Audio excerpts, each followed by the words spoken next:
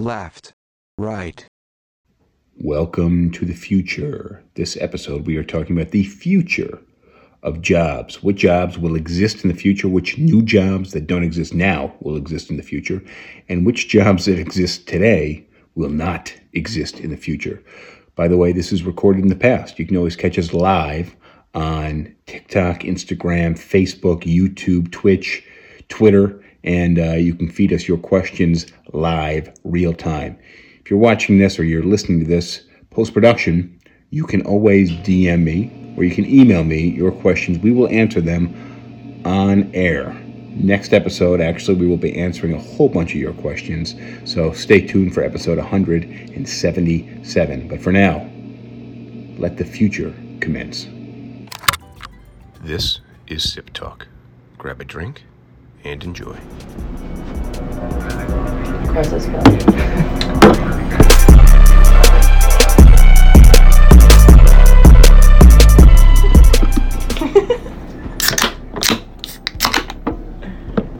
Cheers. Cheers. Cheers.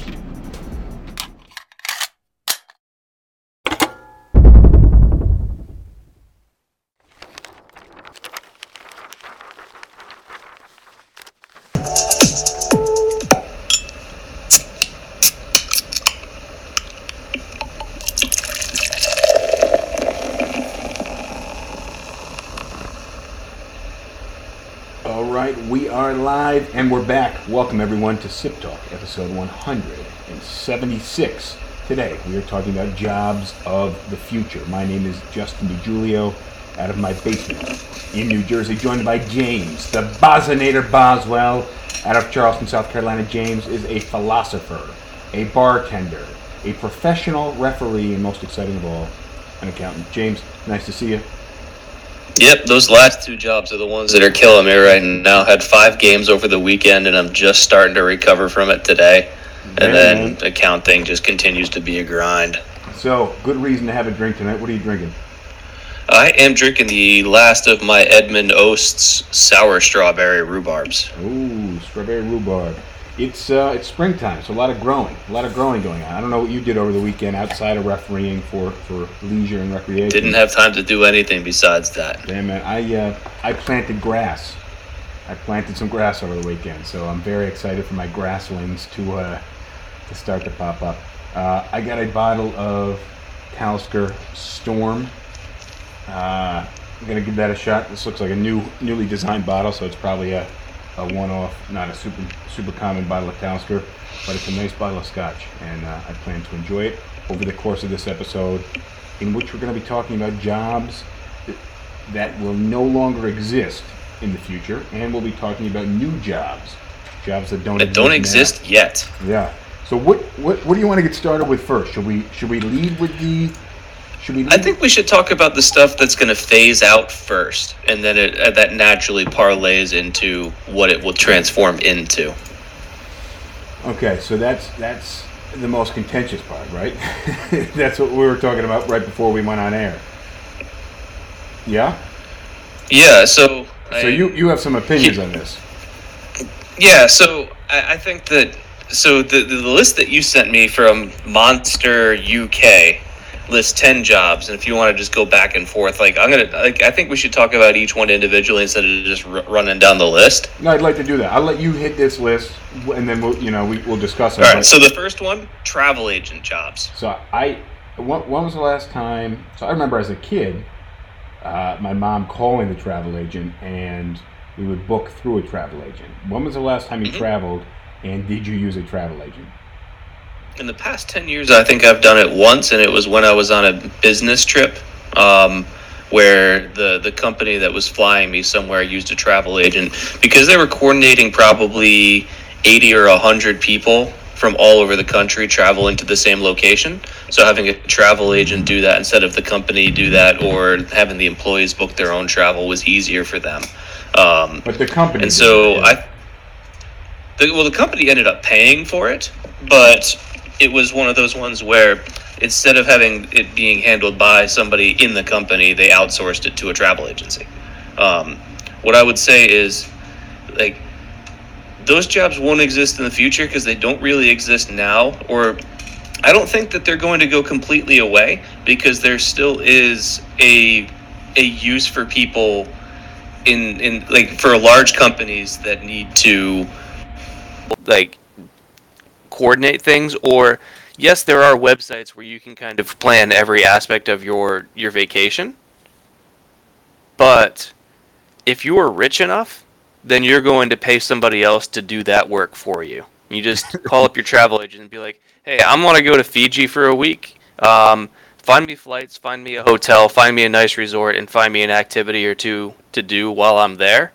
And because if you do that on your own, that's probably an hour or two out of your time. And if you're rich enough, you'd rather just spend the couple $100 to not waste an hour or two of your time. Well, I So, think the travel agent is when you're trying to be all inclusive. So when you not all inclusive as in an all inclusive resort, but you want one person who's going to plan the flights, and they will also plan the hotel, and they will also plan the excursions. right. Yet, if you're just going to book a flight and a hotel, which is honestly super easy, you're barely working. You're not getting on the phone anymore. You're barely doing any work. You're just logging into Google, or you're going to the airline website. Right now, I just type in flights to Florida, flights to Dominican Republic, wherever I got to go, hotel in New York City, and Google has this. It allows you to book through Google, and it compares the prices, so you get the lowest price. That seems pretty easy. Yeah, but even think about it, for people that are rich enough that even like 15 or 30 minutes of something is too much work for them to do, like that's where you have a travel agent.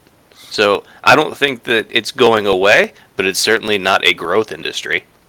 Yeah, I think it's going to shrink. I will. Yeah, but I don't think it has much farther to shrink. Yeah, fair enough. But I don't see it going away entirely. You're right. But it's pretty much non-existent in most of our lives as things are now. What do you got next? Next, hold on a second. All right, next one, cashier jobs. And they say the rise of self-service checkout suggests that cashiers may one day become obsolete. Like, they talk about stores having like RFID systems on the items, and you just check yourself out. And I think this is one of the ones that is probably the most incorrect. You think cashiers are going to continue to exist in 10 years? Mm-hmm. And because of you don't think RFID is going to take off? Because I think cashier jobs I'm watching them vanish, but what's your take? That in order to implement a system that works well is going to be very capital intensive. And so maybe the largest stores would try doing something like that, but any small or medium-sized business is probably going to look at the initial capital expenditure as too high compared to the relatively menial wages that they're paying their cashiers. And you might see more self-checkouts, but how many times have you gone to a store and had an issue with self-checkout that you've needed to have like someone assist you with and swipe their card and type in a code so that they could override whatever error you were getting on the computer? So you think that those systems are going to be perfected? I don't. Well, I particularly enjoy cashing myself out and not cashing myself out entirely, because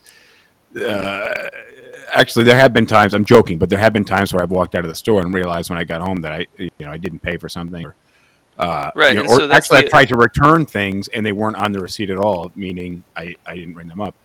That's another issue is like inventory shrink is already like kind of enemy number one in retail, and having a system where you're trusting the customers to cash themselves out accurately is going to increase shrink by a huge amount. Like even with honest people like you and me, mistakes get made. Now take dishonest people. Yeah, Like, so that's where the RFID system comes into play, where you have items that are marked. How does RFID work? By Bluetooth or what? No, radio frequency. Radio, okay. RFID, radio frequency ID. Oh, okay. Fair enough.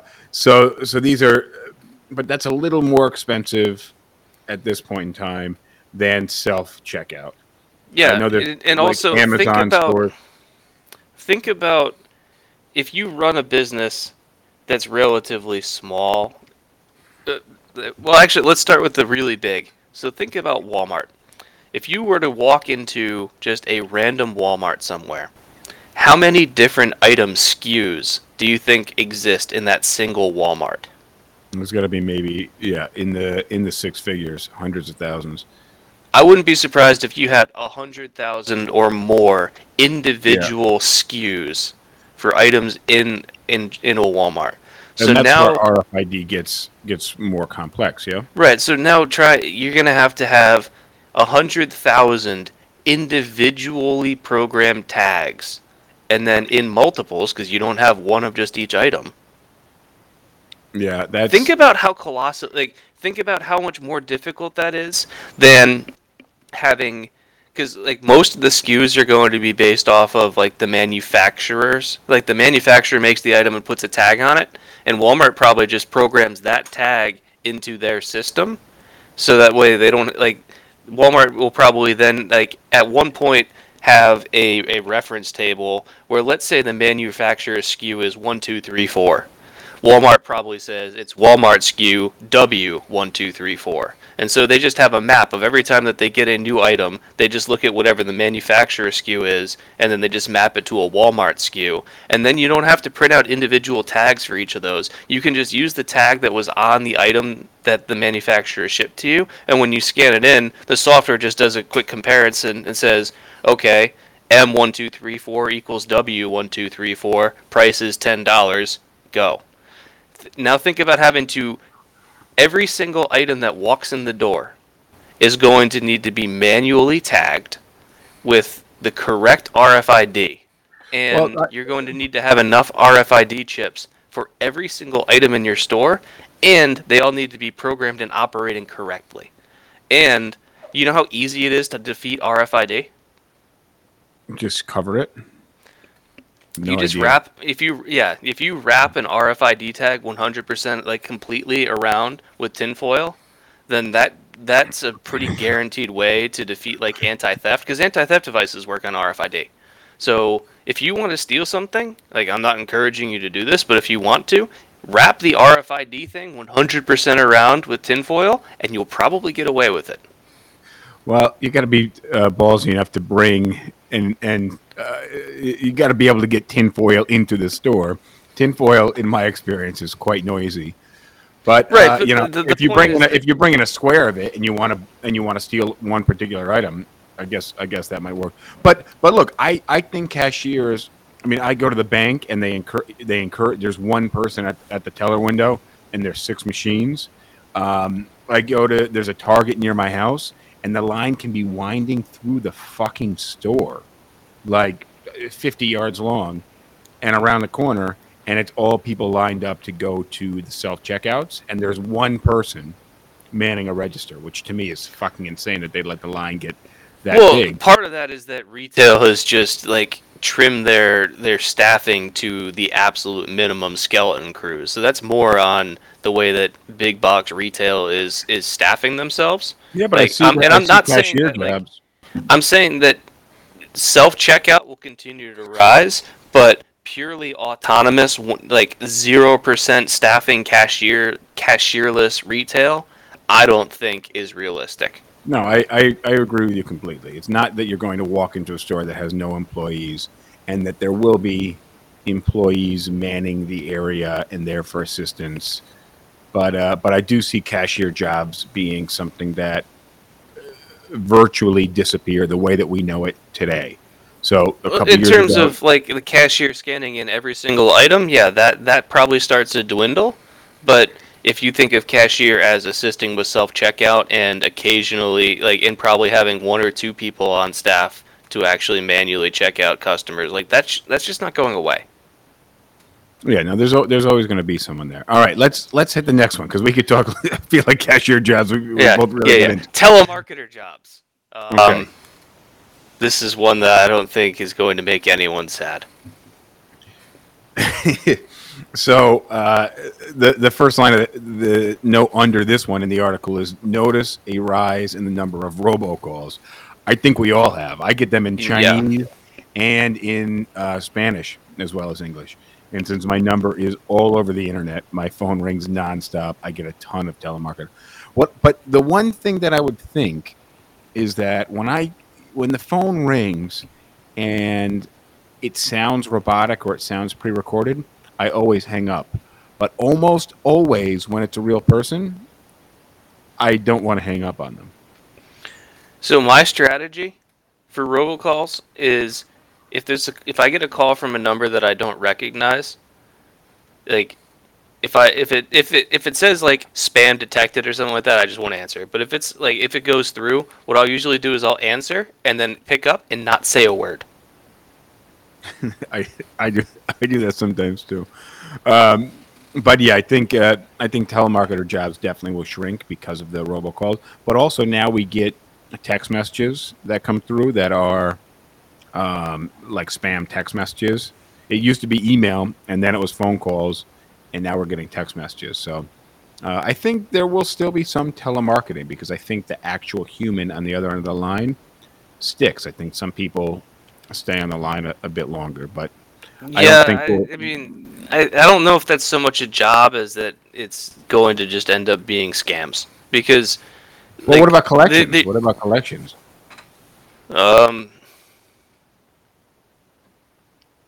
People who are in collections tend not to answer their phone no matter what. All right, let's hit the next one here. Next one's going to be safety inspector jobs. And the idea is that like a lot of safety inspection is going into, by definition, dangerous environments. So you think of like mines or like the top of wind turbines, places that are difficult and dangerous to get. And with the drone, you can get there pretty easily. And if something bad happens, you lost a drone, not a person. Yeah, I'll buy that, but I still think you need that visual, that human element to. I wouldn't say the visual. I would say that like, let's say you need to inspect a wind turbine. So you probably want to look at like the actual gears and the machinery in there. And a drone's not going to be able to like easily access those panels. You still need someone there to get up there and manipulate and move stuff around. And drones aren't very good at that. Well, yeah, fair enough. But I'll give you one example where the human element plays a factor. My car right now runs fine, and there's no lights on under the dash. But when I'm driving it, I can feel a slight vibration, and I know something is not perfect. I think it's one of the weights on the wheels. So you get a slight vibration. But that's something that it takes an actual person to be able to be there and diagnose. Not that it's a catastrophic, there's going to be a catastrophic failure because of it, but there's a human element of getting a feel or a vibe that's just not right. And over time, it could cause some issue. And that's really difficult to program in. I think that there's going to be more applications for drones in the future, but they're much like you've said, there are some things that it's virtually impossible to replace a human's ability to do. All right. Well, here's the next one when it comes to drones and robots. Assembly line worker jobs. This is probably the one on the list that I agree the most with. Yeah, I'm trying to think of some assembly line work that hasn't already been automated and what's holding it back from being automated. Can you think of anything that we still have on an assembly line? I can't think of a human assembly line that we off the top of my head right now. Am I missing something? That's very common? The only thing because the type of jobs that I'm thinking would be harder to automate would be the actual machining. So like when I was in accounting, every year I would go at the end of the year to do inventory for an aerospace parts manufacturer. So these are the people making like the nozzles and the valves that go into like jet engines or space engines. Mm-hmm. And so they just have like big blocks of steel, and then they'd have these crazy complicated machines with people operating them, machining things to within 1,000th of an inch. And like a lot of it was them programming the machine to do things, but there was also a lot of like hand work that went into this, where like you've got the machine to assist you in terms of the precision that you're using, but it would be really difficult to program a robot to be able to do something like that. So when it comes to, but I don't look at that so much as an assembly line, because like they did all custom parts, so it's not like there would just be like a block of metal at one end of the factory and a finished part at the other end of the factory, and like people working on it in sequence. Yeah, it was. It was more like a machine shop where like there's a project going on over there and there's a project going on over there, and like there's sectors of the factory that kind of had machines that do one thing or another, but it wasn't like the same part just being made over and over. All right. Yeah, I can't think of anything that's like true assembly line work, I see that it's already been heavily roboticized, and that trend's only going to continue. And contrary to what I was saying before about cashier jobs and RFID and capital investment in robotics is much easier to swallow for a company, because one, it's skilled labor, and those robots are directly producing things, versus the RFID is you are spending a ton of money to get back to where you already are. Yeah. You're not getting ahead. You're just trying to drop a whole bunch of money to do what you already do. Yeah, there's no real savings in that. All right, hit the next one, because so we said assembly line workers, newspaper delivery jobs. Yeah, that's one that probably just needs to go away. As both of us have experienced directly what newspaper delivery is like. One of the funniest stories, that it doesn't come out funny in the story, but I'll tell it anyways, is I had a newspaper delivery job for about a week, and I was staying at my family's lake house, and they kicked me out of the lake house midweek after I got this job. So I was living a half hour, 45 minutes away.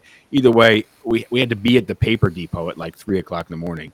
So we ended up I would recruit someone to help me, because I needed to stay awake in the car. And I think a couple of I did it once or twice with you. Yeah, you came with me, and we had to get all the papers together, roll them all up, put them in the car, and then we had to go address by address, follow the map. And you took this one paper and you wound up and you whipped it out the window, and like a Frisbee, it caught the air. It started turning vertically, and then it switched to horizontally and generated lift. And it just landed on their roof, which if you're coming outside to get your New York Times or whatever, this was the Saratogian newspaper, and you can't find it, and you walk to the end of your driveway, and then you're like, oh, it's not here, and then you walk back and you see this newspaper. No, we gave them another one. They got a free newspaper that day. Oh man, and I probably got docked 50 cents from my pay. Oh no, they didn't inventory your newspapers. They gave you more than you needed every day. Yeah, I'm joking. But so yeah, newspaper delivery jobs. That's something that like seems like of all the things would be one of the easiest to automate by drone. So you probably have one person that does a delivery route, but like they're gonna have probably, let's say, an army of 10 drones or something, and they just have like a pickup truck with a whole bunch of bundles of newspapers, and then they go to one location, send out 10 drones, drive 200 yards, send the 10 drones out again. Because one of the big hazards for drone delivery service is that not all packages are as unfragile as newspapers or as lightweight as newspapers. So getting a drone to be able to deliver something that weighs anywhere between 5 and 10 pounds and can't be dropped from more than like 6 inches above the ground, that's a hard problem for drones to solve. And this is sorry, go ahead. Finish what you're saying. But yeah, if you're trying to deliver a newspaper and the drone misses by a couple feet, or it drops it from a little bit higher up, undamaged, who cares? And they're all the same size, at least for the day. But the other thing is, yeah, it's easy. It can easily be automated and turned into a drone service. One, like Domino's, I think is already doing that with pizzas. Two, there's a lot less people reading and subscribing to physical newspapers right now. Yep. So I think that's going away completely. I also read about mailman jobs disappearing soon, because a lot of people think about what you physically send in the mail. When was the last time you mailed anything physical from your mailbox? Times that I've had to mail something because I don't have stamps on me, like I go to the post office and like buy a stamp and mail it while And I then am drop there. it at the post office. But it's my guess is it's probably fewer than 6 items over the last 6 months. So fewer than one item a month. However, That'd be I correct. I can guess that what you've had in your mailbox was the majority of times not requested. So it was people mailing you Probably things that about you did 70 to 90% of my mail is stuff that I don't really need. exactly. So what's going to happen is, I mean, bills right now, almost all bills are paperless, or at least should be, and I just don't. I think we have a lot lower utility for physical mail, and that means if the item that mail carriers are delivering has less utility, at Yeah, some but point, remember the mail carriers, there's still a lot of freight that's delivered by the U.S. Post Office in terms of online ordering. So the post office still delivers a ton of packages, even well, that like yeah, but that's where I see mailman becoming more like a FedEx or UPS like service, they're less of already a in that direction. yeah, but fewer and fewer letters and actual paper mail. But I think we can both agree on Yeah. newspaper and mail disappearing or changing, similar to like cashiers. Yeah. Next Next one, one near is, and dear to my heart, referee jobs. what are your thoughts on this? Because I don't see who wants to be watching a sports match that's like watching a video game where there's no margin of error, there's no judgment calls. It's all computerized, all the Yeah. calls. So there are kind of two categories of rules in sports. There are kind of empirical rules, and then there are arbitrary rules. So empirical rules, if you think about like in a baseball game, like where the ball lands on the field, you hit, and if the ball lands on the wrong side of the foul stripe, it's a foul ball. If it lands on the right side of the foul stripe, it's a fair ball, right? So there's not really interpretation there. It's just where did the ball land? Or in tennis, like a serve, is the ball in or out? Well, we can look and see where the ball landed. And Okay, so where are you going with this? so you can automate those kinds of things. And in a lot of sports already have. Like tennis has Hawkeye for players to challenge a referee's call of in or out, But it's and they still can on have the the video referee first. It's still on the Well, referee yeah, first. but there's no reason why you couldn't if you had the system set up so that way it gave like a loud buzzer for a serve that's out.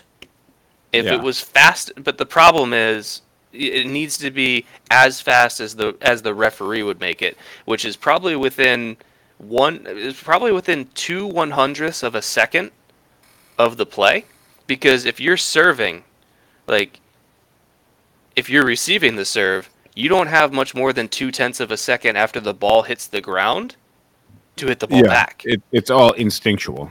Yeah. And same thing with a good Have referee. Yeah. So and baseball is toyed with the idea of automating strike zone calls Ooh. using similar technology of we can 3D map the path that the ball took through the strike zone or not the strike zone, and you can just build a 3D space for what the strike zone for each player is, and then using the video, you could probably within a half second say whether it was a ball or a strike. But I Um, feel like you were saying that there's an element that can't be automated. So that's where so the What is arbitrary that? calls fouls. What is and what isn't a foul? So In something let's like think about football. soccer, What's yeah, pass interference? basketball. When is something pass interference and when is it not? When is it offensive holding or defensive holding? In Well, soccer, that's analyzing like intention of the opposing player, right? not necessarily. One of the big things that we're taught as referees is like you can't read intention. You have to go by what happened. Like what the player meant to do doesn't matter. It's what happened. Because if you have in soccer, for example, a slide tackle where the player's foot skids off the ground, goes up over the ball, and then their cleats go into the other player's shin, like that's a red card. Did the player mean to do that? I don't know. Maybe it was an accident. But the result of the play was you went in with your shins to the guy's stud above the ball. That's a red card. And if the player says, "But I didn't mean to," and you could say his shins in two pieces, and that's where your cleat contacted him. Here's your red. That's what happens. And to be able to get a computer program to be able to, in real time, have the angle necessary to see what happened, and be able to recognize all the factors of a foul or a not a foul, is really difficult. Secondly, and this is really important in soccer, is there's the entire concept of advantage, which is the referee saw a foul, but realizes that calling the foul would put the team that would receive the foul, so like, I'm going to get a direct free kick because of this foul. But by stopping the play and forcing me to take the free kick, that takes away the advantage that I have because I was able to get out of that foul, and now I have less defenders in front of me. So yes, it was a foul, but it's better for the referee not to call it because we've got the play still. And what is and isn't advantage is really, really difficult to explain unless you have a video in front of you. Like, it's always a case by case. And it's oftentimes a player by player decision where when I'm refereeing higher level games and I see a player get fouled and the play continues on, or I actually formally give the advantage, I'll oftentimes go back to that player and say, if I didn't blow the whistle and like I didn't announce advantage, I'll oftentimes say, hey, I saw you were getting fouled there, but you were able to lay the ball off to your teammate and he kept on going. Like, you lose the ball there, I can call the foul for you. You good with that? And some players will say, no, man, I'd rather just have the foul today. And other players are like, yeah, I'm good with that. We kept going. And it's your judgment call to make as the referee. It's my judgment call to make, but it's also a way for me to work with the players to give them the kind of game they want to play. All right. Okay. Cool. Hit the next. And I don't see how you can ever get a computer to do that. I think you summed that up very well. It's your job to give them the game that they want to play. All right, hit the next one here because we're train driver jobs. This one I agree with. Well, yeah, I feel like that's automated driving, except way easier. You're not even turning really. Yeah, because train tracks, you could very easily program zones where when the train passes, you could just have like a little QR code or something that the front camera of the train sees. Because, trains have speed limits too, in terms of the banking of the track and everything else. Yeah. So in a straight line, the train's going 100 miles an hour. And then it's coming up to a curve. And so a quarter mile out, there's a QR that says 80. And then when you get to the curve, there's another one that says 50. And so the train camera reads the QR code, dials down the speed, makes it through the curve. Because you don't have to steer. There's no steering wheel on a train. Exactly. Yeah, exactly. That's an easy one. All right. Next, nurse jobs. I disagree with this one. I completely disagree with this one. I think that we're going to actually see a lot more medical care staff, and I think that as there's more people unemployed as a result of technology, and there's more people spending more time at home, and more people involved in virtual reality. We just think of the dawn of television. And which was a major boost in technology, and then the amount of time that people spent at home consuming television obviously skyrocketed before television was commonplace, and people got sicker, people got unhealthier, so they needed more health care. And I think health care is something that requires a personal. Well, the article says like robot nurses are already well established to like carry meals, I don't know what post means in the nursing world, like change bed linens, like deliver drugs and dressings to patients. But like, if you're just delivering pills that a patient needs to take, sure, you could just have like a little robot with like deliver a tray to a room, or if you need to have a robot take away old linens, sure, but like someone still has to put new linens on the bed. And if it's an injection, do you really want a robot administering your injection? But also, no robot is going to be changing diapers. So, Yeah, I disagree with that one. All right, let's hit the I, next one. I'm saying changing linens of like changing the bed linens. We're like, But I'm saying changing diapers, which is a real job that that nurses actually do. So yeah. So believe I don't me. think I really disagree with that. I think like some of the absolute lowest level nursing work, maybe that can get automated in some way, but probably 85 to 90% of what nursing is very human centric. Yeah, hit the next one because that's you All basically right, just last one of jobs that are going away. Pharmacist jobs. I disagree with this one too. you disagree. Yes. The pills are already made. It's pharmacist's job is basically putting the pills into the bottle, right? That's not what their job is. What is their job? You don't need that to I'm go to missing? pharmacy school for like 3 or 4 years to be able to find a pill in the back and put it into a smaller pill bottle in the front. So what is it specifically that it's? What am I missing? Pharmacists. So when you get a prescription from your doctor and you take it to CVS and you drop it off with the pharmacist will call the doctor and verify that the prescription was written by them. So that way it's Easily automated, though. Easily that automated. part is. Okay. However, Next part. the pharmacist will also be like asking the doctor, what other drugs is he on? But that's easily our healthcare system is super far behind. But all of that should be available online. Online personal medical profile. So yeah, but the pharmacist will then be comparing the drug that you were just prescribed and making sure that it is safe for you to take given the other drugs you were taking. Sure, but if we all have personal online medical profiles and everything that's prescribed to us is saved there, which I really think is where we ought to be already, that should be done pretty easily. We're not there, but that's what we're talking in the future. But so pharmacists have almost a doctor's level of understanding, but it's just limited to medications and drugs. And so they are going to be able to tease out when there's a problem with a prescription, and also I know that you or I probably are less likely to ask this question, but when you get your prescription from the pharmacist, they will answer questions that you have about how to properly take the drug or potential side effects, and they're kind of filling another role that your doctor can. And I think that aspect is also going to be difficult because sure, I can go online and Google side effects of this drug and how to take this drug safely and appropriately, but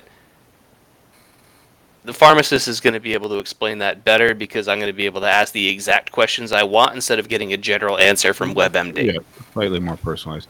I still disagree with you on this one, but we'll see how it plays out. So let's hit the future jobs. The jobs. Actually, before we do that, I just want to go down a list of other jobs that I found outside of this article that I think may not exist in the future. So one is fast food, people that work in fast food.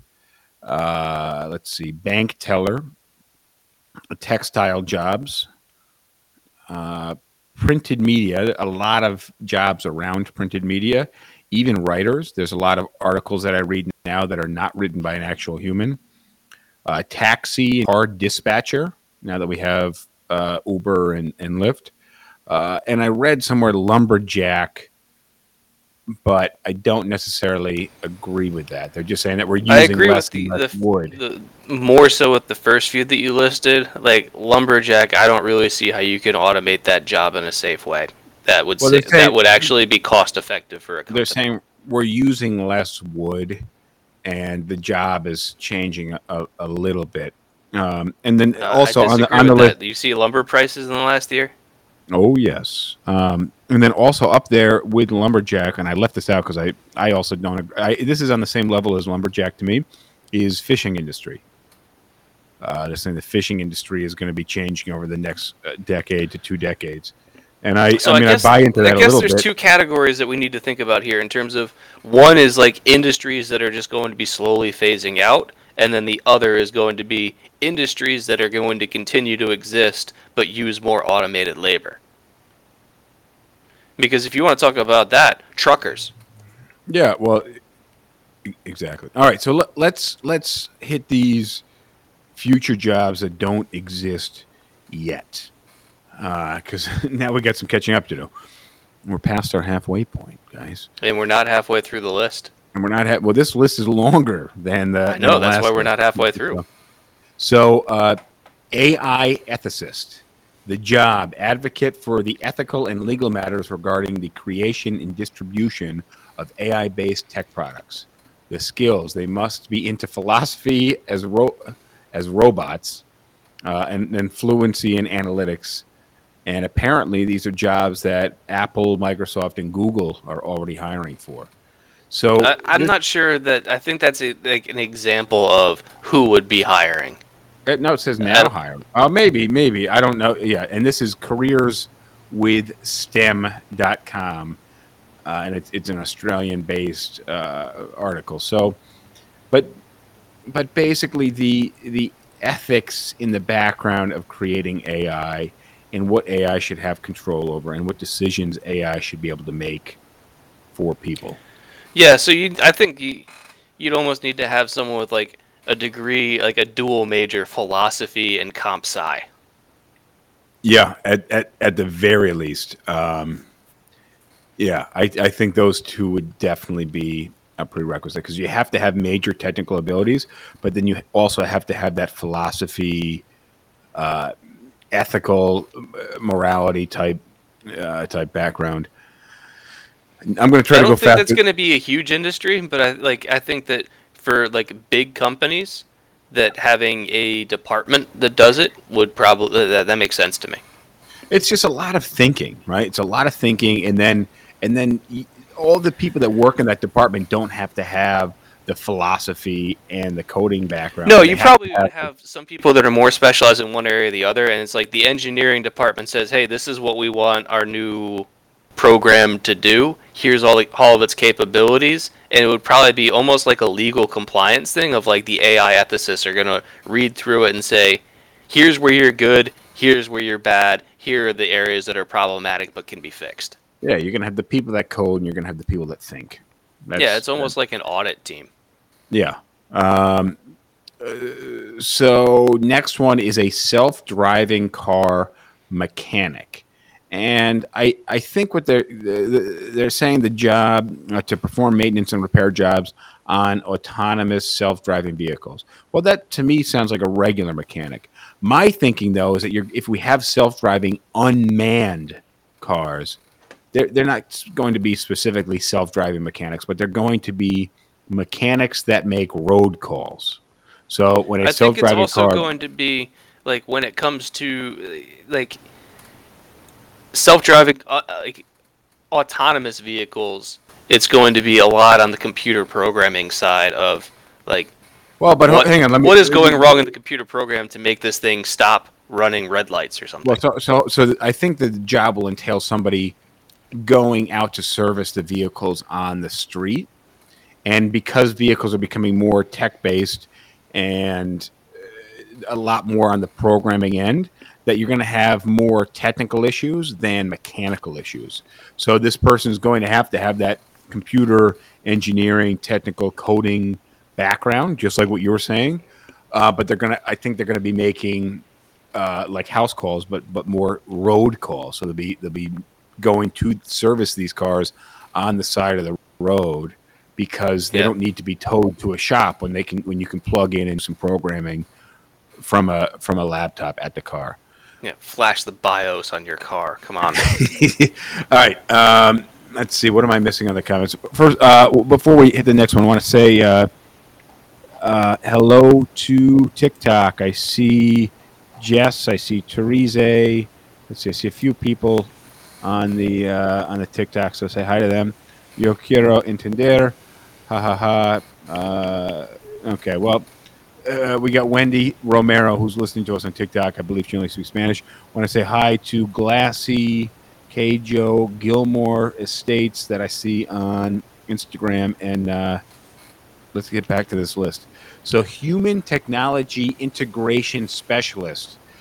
Now, what they're saying is someone to collaborate with teachers to create future-focused learning environments that embrace the newest digital learning resources. And I think To me, that sounds like a bullshit title. it sounds like a title that doesn't exactly match the job description, but the fact that we have kids in schools reading from textbooks, and if you've been to a school, I mean, I have not spent much time. I haven't been in a school in 10 years.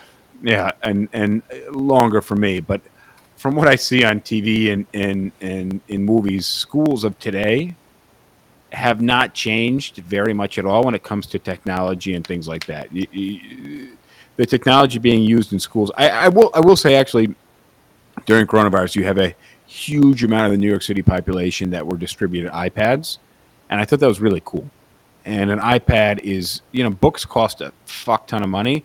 An iPad costs, $800, or probably you're overpaying at $800, but you can get the most up-to-date books on that iPad, and you don't have to spend $150 a textbook. Yeah, the school would pay a licensing fee because, sure, like part of what you're paying for in a book is the IP. A large part of it is going to be the paper and the printing and the actual just mass of the book. But we also need, in this country, we really need to bring the education sector way up to date, and we need to employ technology to do so. And the next one, telesurgeon, operate on patients remotely via a surgical robotic system. So this one's already existing in small degrees. In what sense? Because you're not having open heart surgery. I said small degrees. With somebody who's remote, like they're still there being aided by the robot. What am I missing? So what's the difference between, like, a lot of surgery today is completed where the doctor is in the room with the patient, but it's being done robotically and they're controlling the robot from like the other side of the room. And so there have been experiments of like the doctor not being in the room. Like there's going to be a doctor in the room, like definitely an anesthesiologist and probably a doctor there to supervise, but the surgeon might not be in the same zip code. Interesting. I can see that taking. Yeah, I can see. I mean, no surprise there. All right, next one.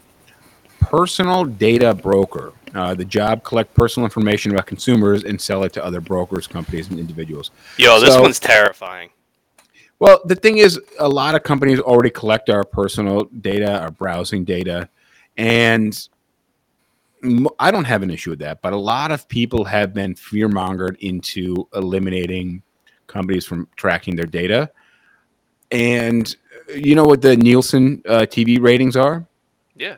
Nielsen was a company that basically, I think they either surveyed their customers or installed devices on their cable boxes. It started with surveys, and then they developed a device that they would just install on the TV, and it would record like what channel you were watching.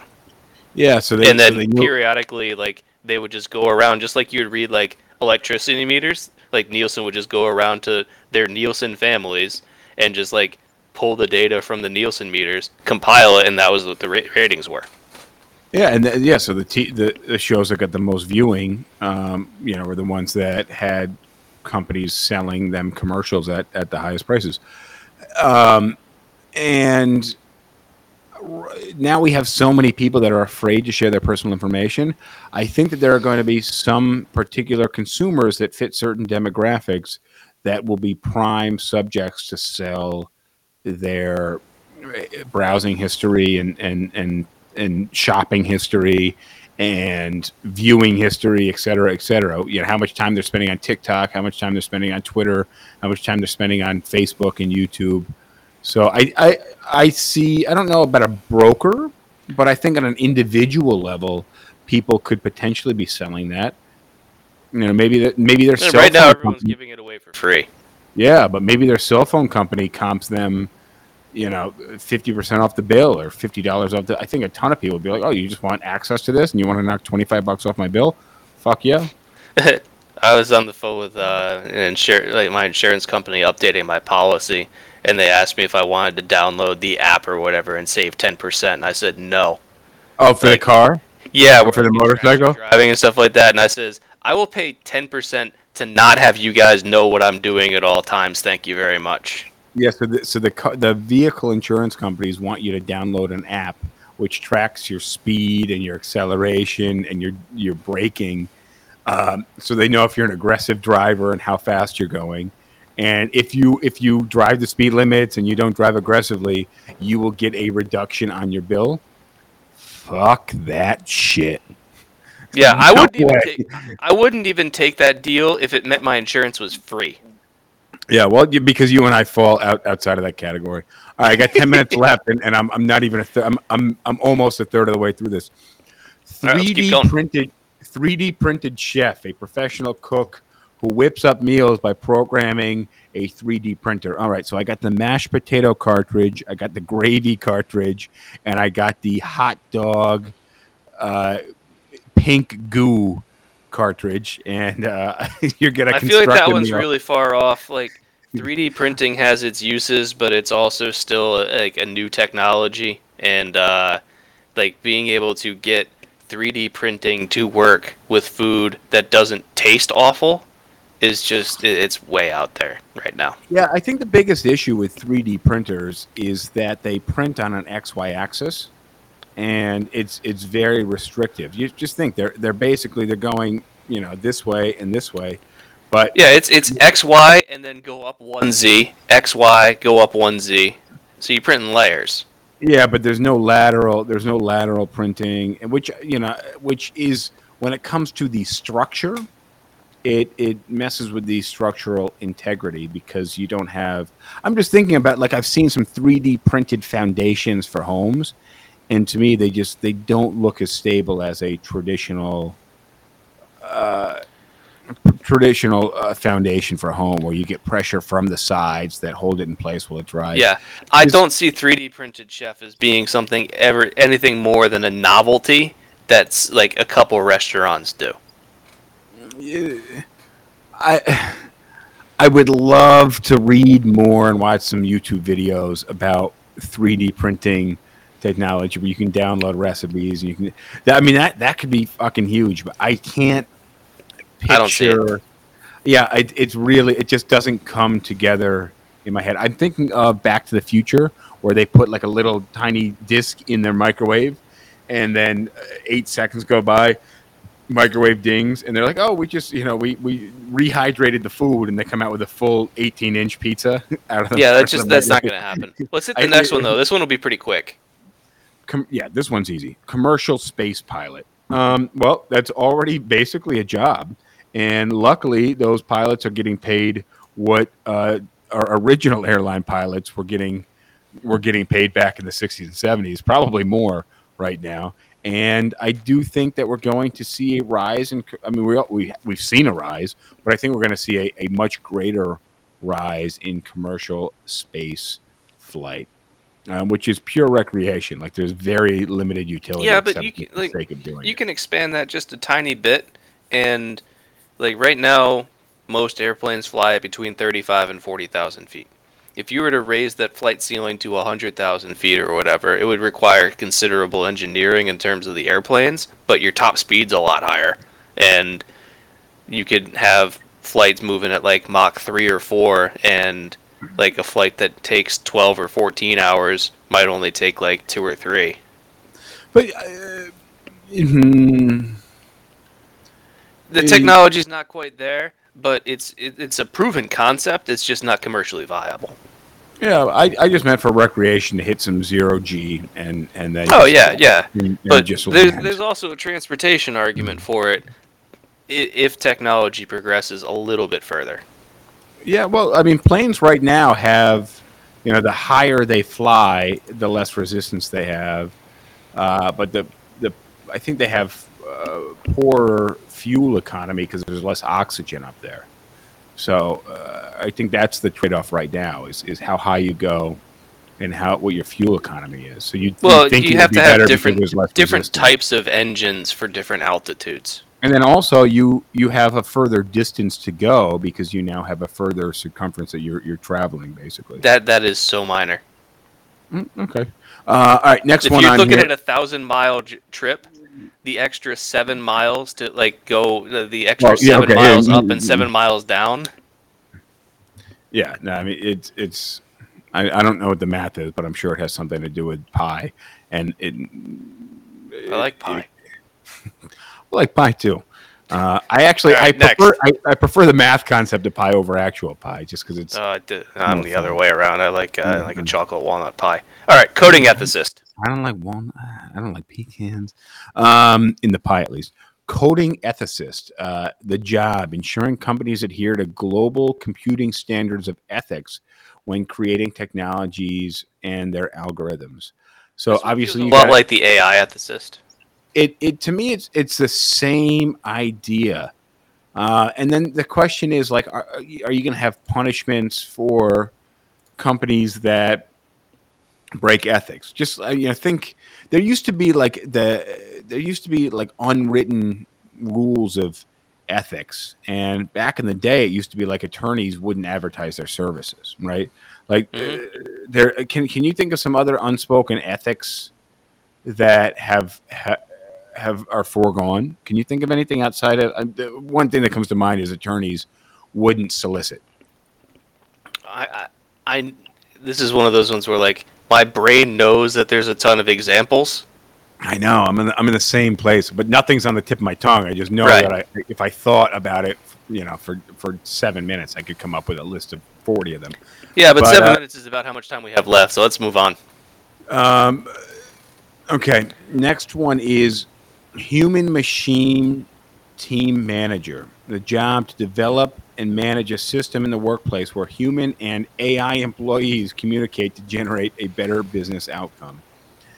If I was ever in an environment where I had to communicate with an AI employee, like I'd be at home spending all of my spare time developing an EMP device. You have to. We're not going to finish this list today. You have to watch this. It's on Amazon Prime. It's called Upload, and the idea, and I might have brought it up to you before, but the idea is they basically take this guy's memories and they chop his head off basically and create an AI version of him. But it's supposed to be fully conscious, and obviously with technology we don't have right now. So there's an AI version of him that people in the real world can interact with, and then the AI version of him interacts in the virtual reality world. And I just watched season 2, and now they have the technology to download the AI consciousness back into a physical clone replica of the person. But the fact that There's people- all sorts of ethical issues there. lots of ethical issues, but also the fact that people in the real world are communicating with an AI version of a real person, I think is pretty cool. Actually, it's a terrible storyline. It's just a terrible show. But I like the implications and the technology and the stuff that they talk about that you wouldn't normally think of. Like watching Demolition Man, which is just a popcorn movie, but it actually has some really cool ideas in it. Let's hit the next one. This is number 10 of 15, and I suppose we'll. That's the end of this list for now. I'm going to hit the next two. AR Journey Builder, the job to collaborate with tech artists to create immersive 3D content that enhances the user's experience. So basically, when somebody's in VR, this is somebody who's building the reality. They're basically a coder, and they're creating design that you experience when you're in the VR. And then the next one, I'll hit this one real quick, is a garbage designer. And this person's job is to deal with the world's massive waste problem by upcycling garbage and creating better quality items. So basically, they are retooling our waste system. And we already know that we do a very shitty job at recycling and composting with natural biodegradable items. Job pioneered in Detroit. Isn't that where Demolition Man takes place, in Detroit? Oh. I was really going to make a knock on like Chrysler. But it's we're going to have a garbage issue, I think, in the future because we consume a hell of a lot. And I think that the amount that we consume and the amount of waste that we produce, that number goes up every year, right? Yeah. I don't know. And I've never seen stats on this, but I can only imagine that we consume more year over year and we produce more waste year over year. Yeah. I don't know what the trend is. It's up. I don't know how steeply up. But no, we haven't gotten to the point where, like, we're reducing yet. All right, next one. No, we're out of time. So we'll wrap this list in the beginning of the next episode. We got a ton of questions we want to answer too, so I guess we're going to have to hit those in the next episode as well. I want to thank you guys for joining us. Don't forget to subscribe on YouTube, follow on TikTok, Instagram, any of the other social media platforms, and let us know your questions for future episodes because we really enjoy answering those. That's our cue. James, anything you want to add before we roll out? No, we hit it. All right. Thank you to Rash Galeb for feeding us your comments while we were live. Hey to Coco Chin Chin. And on that note, we are out. Adios, everyone. Laters. See ya. All right, that concludes episode 176. We missed a couple of these future jobs that don't exist yet. You'll have to tune in next episode for that. But in order to catch next episode, it would help you to subscribe to this podcast. So make sure you follow, you subscribe, and interacting with this podcast, whether it's a comment, a share, a subscription, it helps us grow. And we want to grow because right now we're like that little Mario guy. We're just looking for the mushrooms so we can get bigger. So send us some mushrooms, all right? All right, guys. See you next time. Thanks. I like PBR. I just got priced out of it.